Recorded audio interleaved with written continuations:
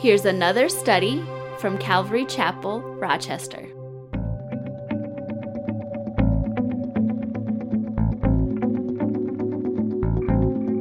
If you just joined us during worship time, I'm glad you're here with us this morning.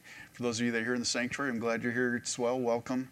And hey, what a beautiful day it is today. A little hot and muggy here in Minnesota. In fact, we got a pretty bad storm, I guess, heading our way. And we're very thankful for air conditioners and dehumidifiers right now because it's going to be getting pretty sticky the next few days. But I don't know where you're at watching this, but wherever you are, I pray that you're blessed this morning. And we're going to be looking in 2 Corinthians chapter 7 as we're making our way through 2 Corinthians. So if you would like to go ahead and turn your Bibles there. And I'm going to read through the passage of Scripture, and then we're going to take a look at it. Chapter 7, verse 1, "Therefore, having these promises, beloved, let us cleanse ourselves from all filthiness of the flesh and the spirit, perfecting holiness in the fear of God. Open your hearts to us. We have wronged no one. We have corrupted no one. We have cheated no one. I did not say this to condemn, for I have said before that you are in our hearts to die together and to live together. Great is my boldness of speech toward you. Great is my boasting on your behalf. I am filled with comfort. I am exceedingly joyful in our tribulation, in all tribulation. For indeed, when we came to Macedonia, our bodies had no rest, but we were troubled on every side. Outside were conflicts, inside were fears. Nevertheless, God, who comforts the downcast, comforted us by the coming of Titus. And not only by his coming, but also by the consolation with which he was comforted in you, when he told us of your earnest desire, your mourning, your zeal for me, so that I rejoiced even more. For even if I made you sorry with my letter, I do not regret it, though I did regret it. For I perceive that the same epistle made you sorry, though only for a while. Now I rejoice, not that you were made sorry, but that your sorrow led to repentance. For you were made sorry in a godly manner, that you might suffer loss from us in nothing. For godly sorrow produces repentance, leading to salvation, not to be regretted. But the sorrow of the world produces death. For observe this very thing, that you sorrowed in a godly manner, what diligence it produced in you, what clearing of yourselves, what indignation, what fear, what vehement desire, what zeal, what vindication. In all these things you proved yourselves to be clear in this matter. Therefore, although I wrote to you, I did not do it for the sake of him who had done the wrong, nor for the sake of him who had suffered wrong, but that our care for you in the sight of God might appear to you.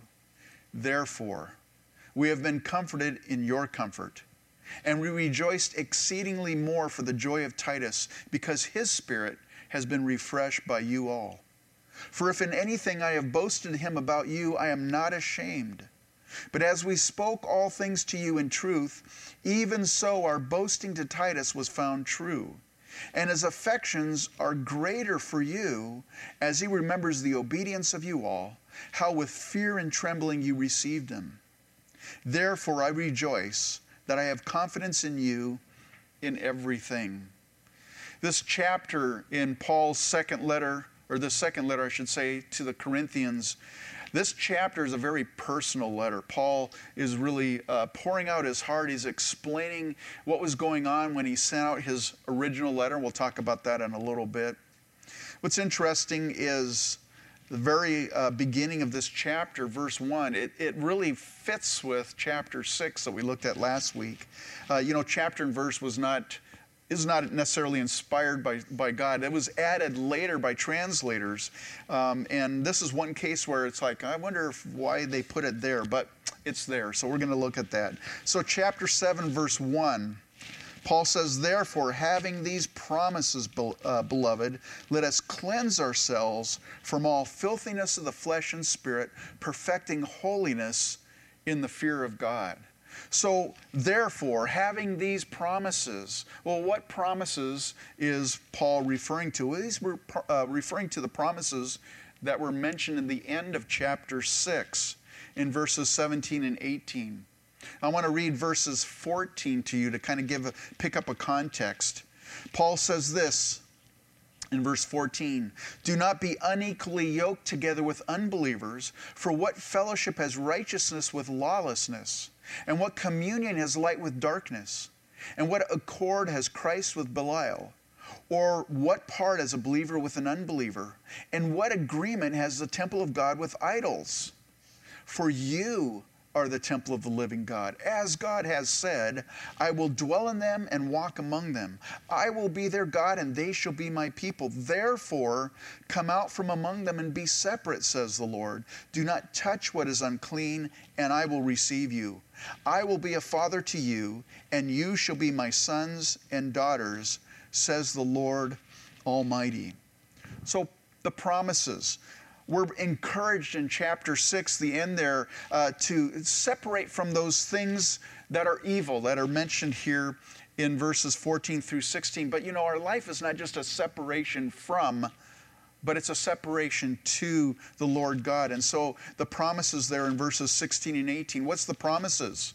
The promise begins with, I will dwell with them, I will dwell in them and walk among them. God's presence in our daily lives. He says, I will be their God and they shall be my people. That is identification. He wants to identify with us and have a relationship with us. He says, I will receive you. That means acceptance and favor. And then he says, I will be a father to you. You picture, we just celebrated Father's Day last week. You think about what a godly father is. It's someone who provides protection. God says, I want to be a father to you. I want to provide that protection that a father would provide for his children. A father provides, whatever the children need. He wants to provide provision for you and I. A father leads and instructs. God says, I want to be your father. I want to lead you. I want to show you what's the right way to live through this life so you can walk in victory in this life. And of course, God sets an example. We look at his great love as an example for us. God says, be holy, for I am holy. So we have his example for us as a father would. And then, of course, a father loves unconditionally. And you guys know this. You fathers, you know this. Man, it doesn't matter what your children do. They may disappoint you. They may get you angry. They may do things hurtful. But it doesn't change your love for them. Why? Because you are their father. They're your children. That's the relationship God is promising to his children, to you and I. And so what is the first thing that Paul brings up here in chapter 7 is responding to God's promise. And so he says, therefore, having these promises, beloved, let us cleanse ourselves from all filthiness of the flesh and spirit, perfecting holiness in the fear of God. Now, we have to say something right out from the start. We can't cleanse ourselves in order to be saved. Nor can I wash away my shame and my guilt. There's nothing that I can do to take care of those things. We as believers, we've been washed by the blood of the Lamb. 1 John 1:9, if we confess our sins, he is faithful and just to forgive us our sins and to cleanse us from all unrighteousness. So this is not the cleansing that Paul is referring to. It's not the cleansing for salvation. It's not the cleansing to get rid of our shame and our guilt. That is done by Jesus Christ on the cross for you and I. But again, Paul is talking to believers. He's not talking to unbelievers that have not made that step of faith. He's speaking to believers. So what is Paul referring to? He's referring to dealing with whatever defiles us as Christians. We've been saved. We've been washed. But as you and I know, as we go through our days, we can still become defiled by sin in our daily lives. And so he speaks of the defilement of the flesh and the spirit. What does it do? Well, it separates you and I from fellowship and communion and intimacy with the Lord. It keeps our prayer life from being effective. It also hinders our usefulness for service for him. Well, what is filthiness or defilement of the flesh? Well, basically, it's those external things. Outward sins that are committed in the flesh. I could rattle off a few of them. Drunkenness, adultery, fornication, stealing, things like these that we do outside, we do in the flesh. Those what he's talking about, those external sins. Well then, in that case, what is filthiness or defilement of the spirit? Well, those are the internal things. Maybe our impure thoughts, or our motives, or maybe we're angry, or gossiping, or jealous, or causing strife between people, or being critical and finding fault in everybody. Those are sins of the spirit. Now, I know in my life, and I'm sure in your life as well, it's very easy to appear clean on the outside. Hey, I'm not committing adultery. I'm not getting drunk. I'm not doing this. I'm not doing that. And you can see that visibly. You can see that in my life. I'm not doing those things. But those sins of the spirit, you don't see that necessarily. You might in some cases when it comes out and what people say or how they respond or do things. But it's really easy to keep all those sins of the flesh, at bay in my life, and yet harboring the sins of the spirit in my mind, in my heart, having impure thoughts or whatever. Those, because they're less obvious, we're less motivated to deal with them, or maybe even acknowledge that they're there. We're less motivated because why? Because we can hide it. Nobody can see it. Well, God sees our heart. And he wants you and I to be washed inside and out. So the next question is, well, how do we cleanse ourselves? What's the process? Well, here's the process. It's really simple. It's responding to God's word. Responding to God's word, that's all it is. Psalm 119:9, how can a young man cleanse his way? By taking heed according to your word. James put it this way in chapter 1, verse 21 through 25. Therefore, lay aside all filthiness and overflow of wickedness, and receive with meekness the implanted word which is able to save your souls. Be doers of the word and not hearers only, deceiving yourselves. For if anyone is a hearer of the word and not a doer, he is like a man observing his natural face in a mirror. For he observes himself, goes away, and immediately forgets what kind of man he was. But he who looks into the perfect law of liberty, that's reading, looking into the perfect law of liberty, and continuing in it, that's doing it, and is not a forgetful hearer, but a doer of the work, this one will be blessed in what he does. So how do we cleanse ourselves? We get into God's word. As we read God's word speaks to our hearts. As it speaks to our hearts, we do what God's word convicts us of, or encourages us, or guides us. That's what it's responding to God's word. I could just read God's word all day, and it won't do that much of an impact on me if I don't apply what I'm reading. And so that's how we cleanse ourselves from all filthiness of the flesh and spirit. And then he says, perfecting holiness in the fear of God. So it's not just getting rid of what defiles us, but pursuing holiness. Perfecting holiness, I'm going to perfect holiness in my life. That doesn't mean becoming perfect, by the way. Becoming sinless. Because I got bad news for you. You and I will never be sinless this side of eternity. The other side of eternity, when we get to heaven, that's another story. But in this life, we won't be sinless. What Paul is saying here by perfecting holiness, the word perfecting, it means to fulfill further or completely. In other words, it's present tense. It's this ongoing pursuing of holiness. So now with verse 2, and a lot of people think, verse 2 is really what chapter 7 should start with, because it's almost like Paul is changing gears here. But now in verse 2 through 7, Paul is going to reveal to the Corinthians, and this portion of Scripture is such a personal portion that Paul is trying to convey to the Corinthians that he loves. This is the reality of Paul's love for the Corinthians. Verse 2. Open your hearts to us. We have wronged no one. We have corrupted no one. We have cheated no one. I do not say this to condemn, for I have said before that you're in our hearts to die together and to live together. Great is my boldness of speech toward you. Great is my boasting on your behalf. I am filled with comfort. I am exceedingly joyful in all our tribulation. For indeed, when we came to Macedonia, our bodies had no rest, but we were troubled on every side. Outside were conflicts, inside were fears.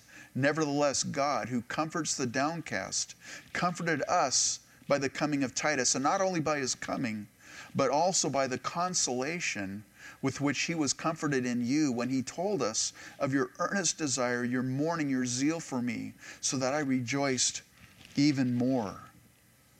Paul says to the Corinthians, open your hearts to us. Why? Because, he says, we have you in our hearts. He says, we've wronged no one. We've corrupted no one. To corrupt someone means to lead someone into sin. And in some cases, maybe lead them into sin of false doctrine. Paul says, I never led you into anything. I never corrupted you. Now the Judaizers, they were men that would follow behind Paul, and they would corrupt the truth of the gospel, saying that you had to do certain things in order to be saved. It wasn't just Jesus. It was Jesus and in the case of the Judaizers, Jesus and circumcision, or Jesus and observing the Jewish feasts, or Jesus and observing the Jewish holy days. Paul says, I never corrupted anyone. He says, we've not cheated anyone. And to cheat, it means to take advantage for the sake of gain. Paul wasn't in it for the money or for anything that he could get from the Corinthians. In fact, he called himself a drink offering. A drink offering is something it's just poured out. It's just consumed. That's the way Paul lived his life. And that's how Paul ministered to the Corinthians. And so as he's saying this to them, he says this, I did not say this to condemn. And he's not trying to lay a guilt trip on these guys. He says, for I have said before that you're in our hearts to die together and to live together. Well, what does it mean to have someone in your heart? Well, it means they're not just on your mind. You know, I think of a lot of people. I think of, I see something on the news and I think of what I'm seeing and stuff. But that doesn't mean that person's in my mind or in my heart. They're on my mind, but not in my heart. Paul says you're not only on my mind, but you're in my heart. To have someone in your heart means that you're not only thinking about them, but you have room in your heart and in your emotions and in your love for them. You care about them. Paul says you're in our hearts to die together and to live together. Paul loved the Corinthian believers so much that he was willing to die for them as well as to live for them. Now notice that Paul says die first. That strikes me. Why? Because if I was Paul and I was saying, I'd say, you know what, you're in my heart. I want to live for you, and if I have to die for you, then I'll die for you too. That's how much I love you. Paul doesn't say that. He says to die for you. Why does he do that? Paul is heeding what Jesus said. Jesus told his disciples, if anyone wants to come after me, he must deny himself, take up his cross, and follow me. That means dying to myself, dying to my wants, dying to my me first. It's dying to those things. In fact, in Paul's first letter, he says, man, I die daily. So this is, Paul says, man, I would die for you as well as live for you. You know, Adam Clarke, he's a very old commentator. He's not alive, that's how old he is. But it's a commentary from a long time ago. But I like what he says here. He says, from all appearance, there was never a church less worthy of an apostle's affections than this church. Than this church was at this time. And yet, no one ever more beloved. Didn't matter how they treated Paul. Paul still loved them. His heart was towards them. And then he says, great is my boldness of speech toward you. Great is my boasting on your behalf. Paul loved the Corinthians so much that he was willing to say the hard things to them. And he did that in that letter that he wrote. What was the letter that he wrote? Well, Paul had ministered in Corinth, and he was gone from Corinth, and he received news that there were some issues going on in Corinth. There were people that were coming in that were stirring up the Corinthians against Paul. There was divisions in the church. That was some serious things going on. But one of the most serious things was that there was a man in the church, in the fellowship, that was in an immoral relationship. And the church, instead of saying, hey, hey, brother, you're blowing it, man, you're sinning, they took pride in their tolerance of the sin and of the sinner. It's like, look at us, we're so accepting. Paul says, man, you guys are missing it. And so Paul, rather than just saying, okay, well, that's the Corinthians, that's the way they view things, Paul loved them so much, he was willing to say the hard things for them. Proverbs 27 verse 6 says, faithful are the wounds of a friend, but the kisses of an enemy are deceitful. Listen, do you love someone enough to speak the truth to them in love? Do you care enough about their lives that you're willing to confront them if need be? But again, to speak the truth in love. Let me ask you this, on the flip side of this, do you love someone enough to hear the truth spoken to you by someone in love? Because it goes both ways. It's interesting. I was thinking about this. Jesus in Matthew chapter 24, speaking about the last days. We look at what's going on in our world today, and man, it seems like man, we are getting close. I mean, I personally feel that, looking at what's going on around them. But Jesus said one thing that was kind of interesting in Matthew chapter 24, verse 10. He says, and then many will be offended, will betray one another, and will hate one another. Now, when I read that, in the context of that scripture, I think he's talking about believers. Many will be offended about believers. We're sharing the gospel, we're standing for righteousness, and we're like a thorn in the world's side. But it's interesting, Jesus didn't literally say that, although it's probably inferred. Jesus just says, and many will be offended, and will betray one another, and will hate one another. Look what's going on in our world today. People are offended by everything. And it's not just I'm offended, but they hate people that offend them. And so there's so much hate. So I look at that scripture and I go, man, I think the Lord's coming back soon. Because he said that would mark the last days, that many will be offended. Well, I tell you what, many are offended right now, and it's getting worse. It's getting worse over and over and over again. Well, Paul loved the Corinthians enough that he didn't write them off. But he also, not only did he speak the truth to them, but he boasted to others about him.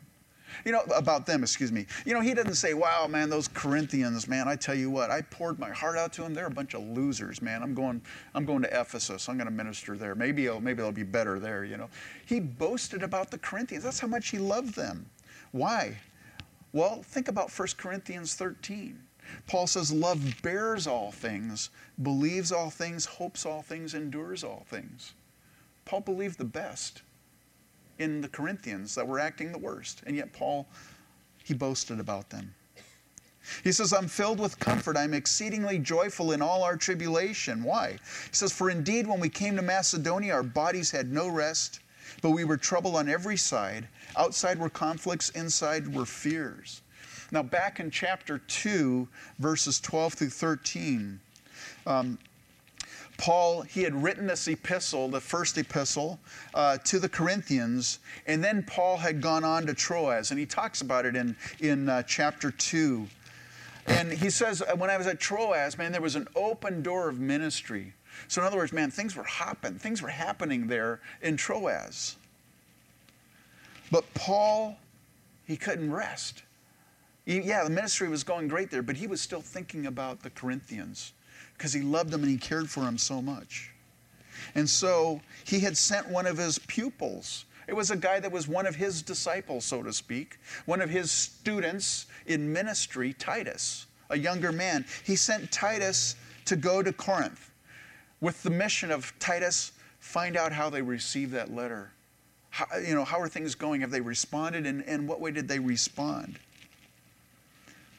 Well, there in Troas, Paul was hoping that by then Titus would have came back, but Titus wasn't there. He was looking all over. Titus wasn't there. Ministry was happening, but he's like, man, I can't, my heart is with the Corinthians.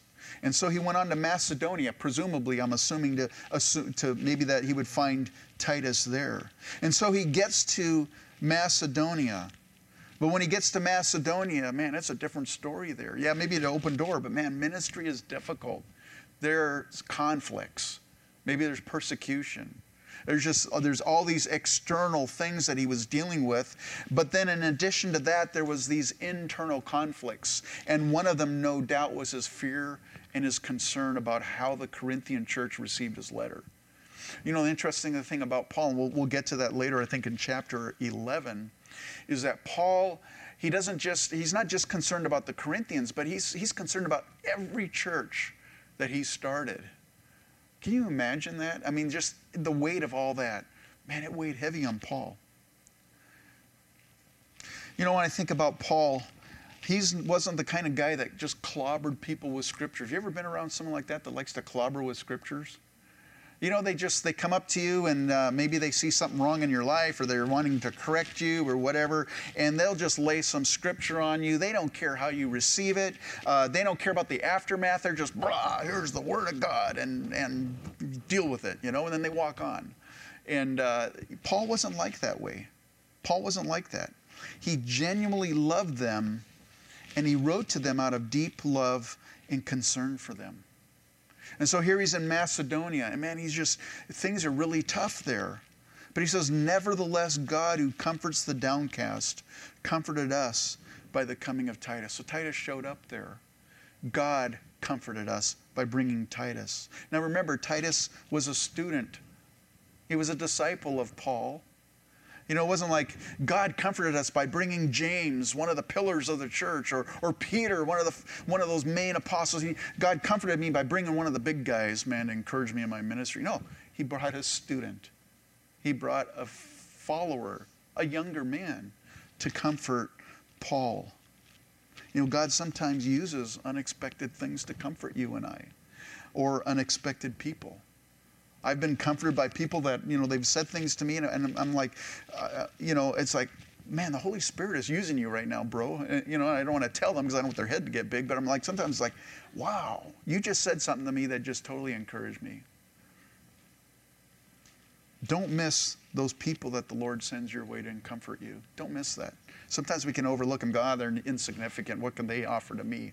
Don't overlook that, because God uses the weak things. God uses the things that are nothing in this world. And don't miss the opportunity to be the one that God uses to comfort a brother or sister in the Lord, someone who's downcast. So not only was Paul comforted by seeing Titus, but man, Titus brought a good report about the believers in Corinth. Now, Paul, again, like I said, he's pouring out his heart to the Corinthians. And in verse 8 here, Paul talks about how after he had sent this letter, and it's before he had heard from Titus, man, he was regretting sending the letter. Look at verse 8. For even if I made you sorry with my letter, I do not regret it, though I did regret it. For I perceive that the same epistle made you sorry, though only for a while. Paul regretted sending his epistle. Now, there may be some discussion over whether that's another epistle that we don't have in the Scriptures, or it's 1 Corinthians. But 1 Corinthians was an inspired Scripture. I mean, it's a book in our Bible. It's inspired Scripture. His letter was inspired. He had apostolic authority as the Apostle Paul to speak into someone's life. There was an issue that needed to be addressed. And so Paul addressed it. He spoke the truth to love in them, spoke the truth in love to them. And yet he regretted sending an inspired letter. Can you imagine God has you write one of the books of the Bible, and you write it and you go, man, I regret doing that. That's the way Paul felt. Why? Here's the deal. Paul was human. Paul was a man. You know, Paul interpreted that silence because he hadn't heard from Titus. He was thinking the worst. Oh man, they're angry with me. They've totally rejected me. I imagine this has just blown up the church there, man. Listen, we're in a spiritual battle. And Satan loves to mess with your and my minds. And especially in ways like that. You know, I tell you what, this COVID thing has been difficult for me as a pastor. We have few people coming back now. Praise the Lord. And there's many that are listening. In fact, there's more people watching our program than actually came to church before. Praise God. I'm thankful for all of you. But I can tell you from my heart, sometimes silence, it's like, man, are they there? Am I just preaching to the wind and nobody's listening? What's going on? And I called a brother in the Lord, and he encouraged me. I was talking to him, and I said, man, I just want to see how you guys are doing. I haven't seen you in a while. And he said, well, we see you every week. And that was just a little thing. I don't see them, but they're seeing me. And that was enough to, okay, Lord, that was an encouragement for me. But it can be tough. Silence sometimes, and maybe it depends on your personality. Maybe the cup's half empty, or not. Some people say, well, silence is, no news is good news, right? Well, if you're like me, sometimes no news is bad news, because you'll always look at the negative side of things. Well, so Paul, he regretted sending the letter. But when Titus came and gave him the good news, man, he was rejoicing. He was rejoicing over the repentance. Look at verse 9. Now I rejoice, not that you were made sorry, but that your sorrow led to repentance. For you were made sorry in a godly manner, that you might suffer loss from us in nothing. For godly sorrow produces repentance leading to salvation, not to be regretted. But the sorrow of the world produces death.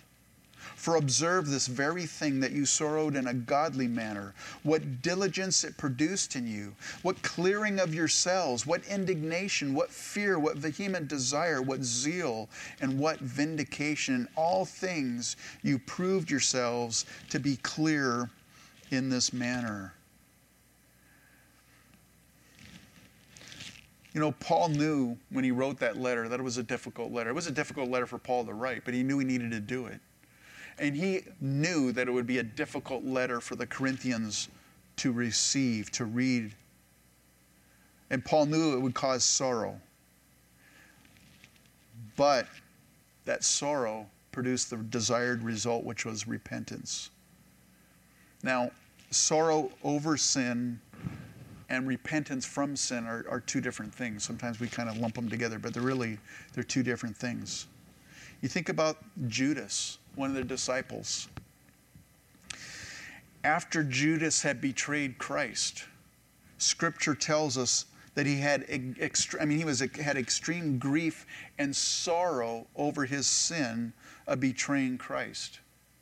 And in Matthew 27, verse 3, it says, then Judas, his betrayer, seeing that he had been condemned, was remorseful and brought back the 30 pieces of silver to the chief priests and the elders. Man, he was sorry. He regretted what he did.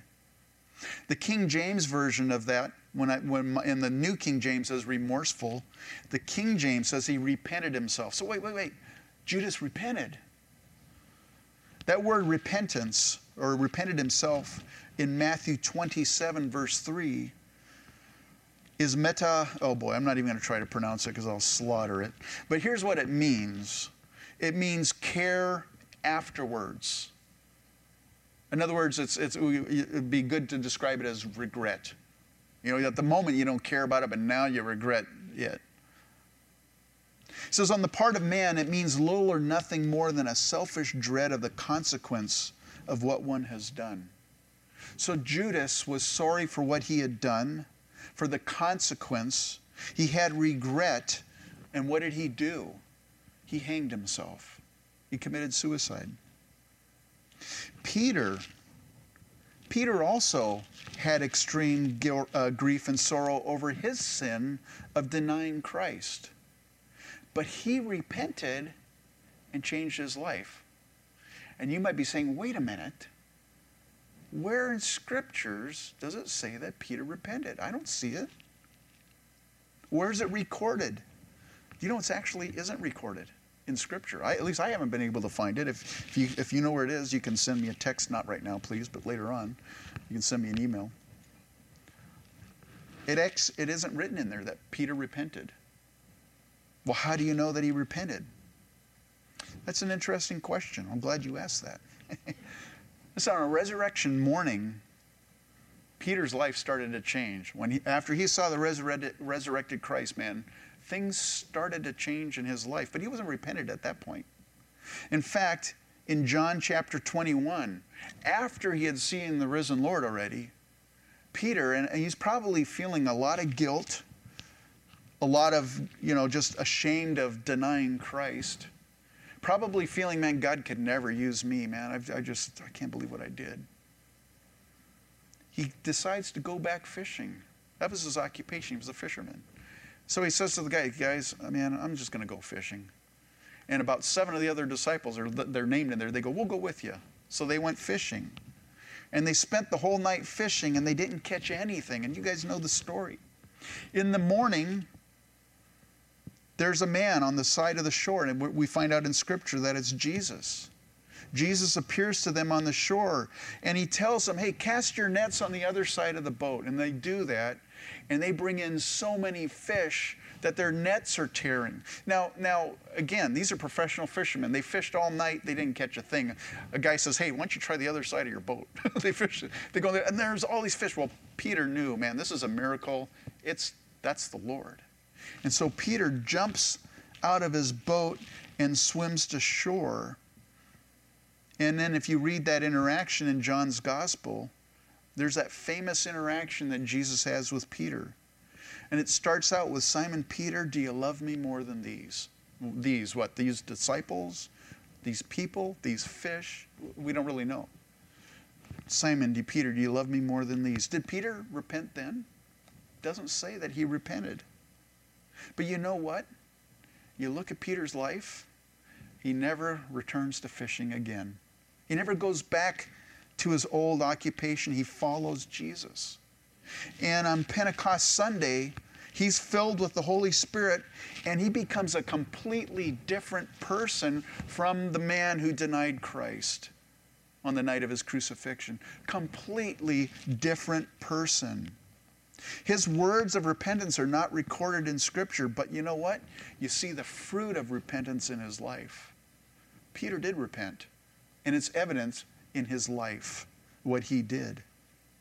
Like Judas, Peter, I'm sure he felt regret, but it wasn't, Judas felt regret, and then he hung himself.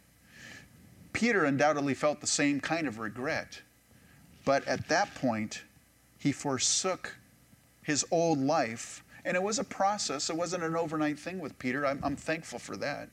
It was a process, but that change began.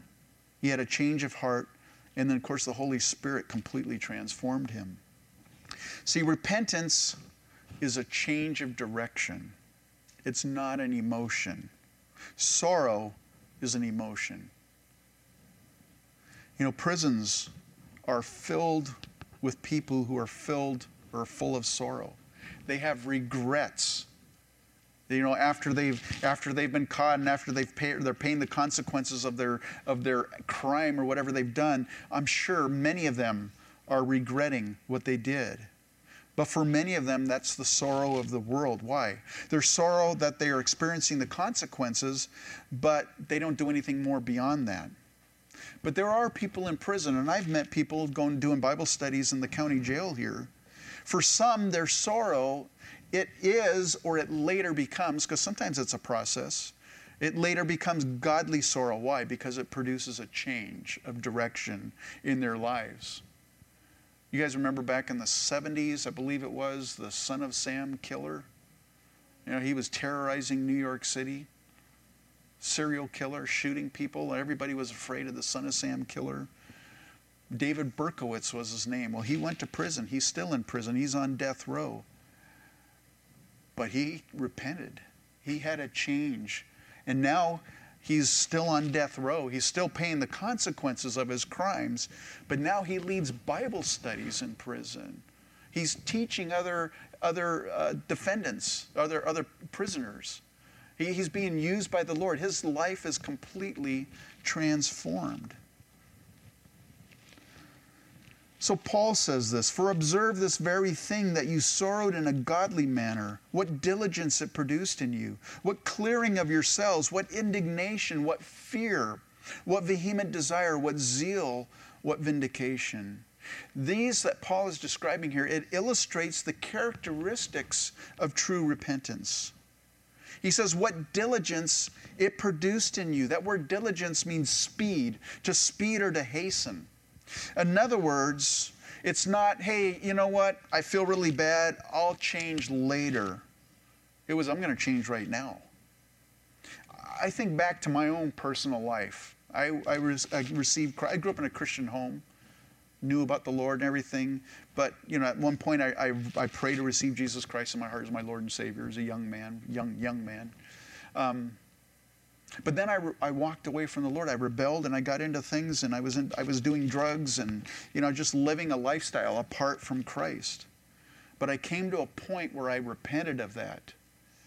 And, you know, so I'm driving in my car going across country. I'm feeling the conviction of the Holy Spirit. I pull into a rest area and I get on my knees and I pray and ask Jesus Christ to forgive me and, you know, come back into my life, Lord. Not that he had left, but I was in, you know, I completely had shut him off. And so I have this bag of dope on the car seat next to me. And I don't think I had a full six-pack because I was drinking it. I had beer in the car, right? Well, it's not like, okay, you know, I feel really bad about this. I'm going to change my direction. But you know what? This pot costs a lot of money, you know. I'm going to smoke it all. And when I'm done with this bag, man, then I'm going to repent. That's it. This is bag's last bag. It wasn't that way. I mean, I got to do something right now. The first garbage can I saw, I dumped it all out there. See, that's what Paul is talking about. What diligence. It's not I'm going to change later. It's I'm going to do this now. That's one of the marks of true repentance. There's no waiting. I got to take care of this right now. He says, what clearing of yourselves. Now that word clearing means a plea. It means acknowledging the sin. Now, before Paul had written this letter to the Corinthians, they were proud of their tolerance of this man who was living in sin among them. You know, but now they're distancing themselves from him. Not because they hated him. They were not, you know, like you're this vile person. They were doing it for a reason, and Paul describes why. To make him feel ashamed of what he's living, to make him feel like, hey, you know what, this isn't good. I need to do something about it. So they distance themselves from them, a clearing of yourselves. Sometimes that's something we need to do.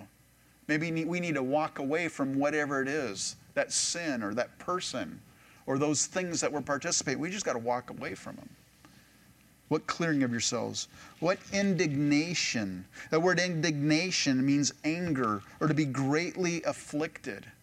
Now, it wasn't that they were angry. Now, we hate this guy. We're angry at this guy. You know, we're never going to talk to this guy again. They weren't angry against the person, but against the sin.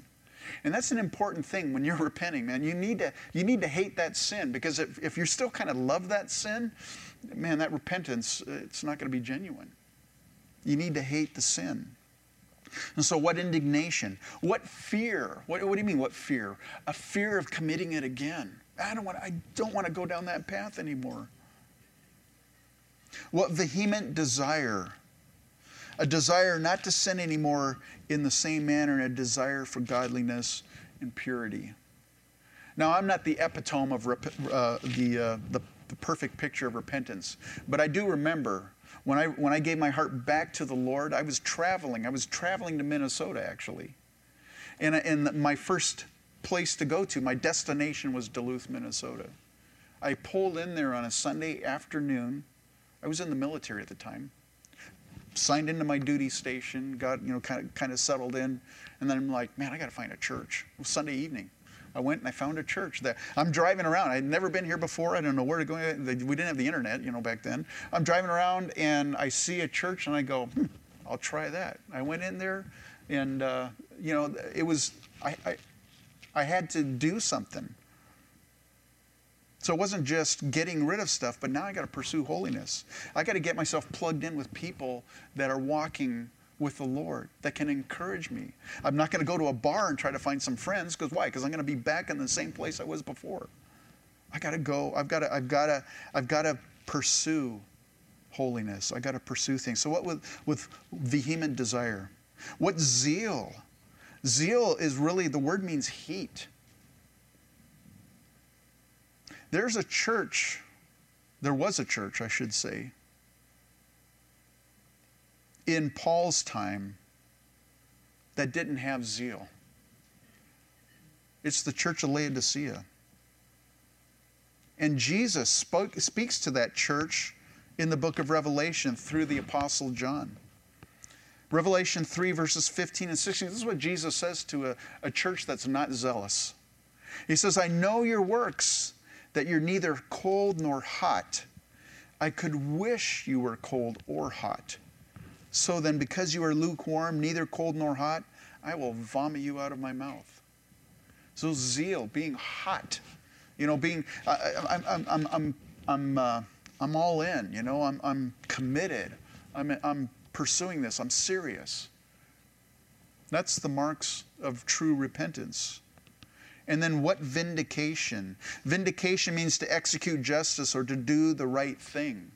Paul had instructed the Corinthians to remove that brother, the offending brother, from the fellowship. Not because we can't have him around us, he's this bad person, but it was to make him feel bad enough that he would repent. Paul says you need to separate yourselves from them. And guess what? That's what they did. See, because repentance also is doing the right thing. And for them, the right thing was applying church discipline. For you and I, the right thing was, you know what, maybe I need to stop contact with that person completely. I just need to cut off contact with them. Because I know what it's going to do if I keep hanging out with this person or doing that, Maybe it's putting away something. I just got to get rid of this thing, destroying it, whatever it is. Doing the right thing.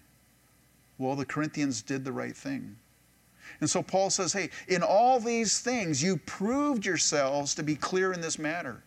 In other words, they didn't write a letter back to Paul and say, Paul, we repent. And then Paul later finds out, yeah, this guy's still in the church. There's still the same issues going on. No, they exhibited the fruit of repentance by the way they turned from their sin. How do we know that Peter repented? Man, look at his life. Look at his life. And so now Paul, verse 12 here, gives them the reason for his earlier epistle.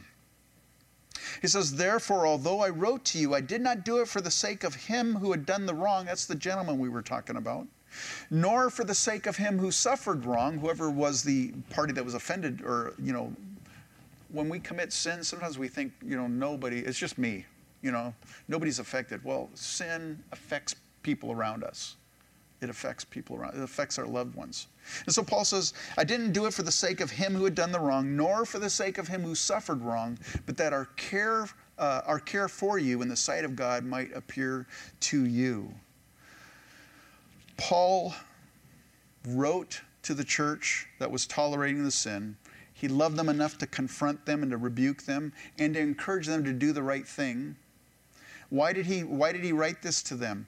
Because he understood a little leaven leavens the whole lump. This thing that they were tolerating, it was affecting the whole church. It was affecting their witness. It was affecting their effectiveness for service and their fellowship with Christ.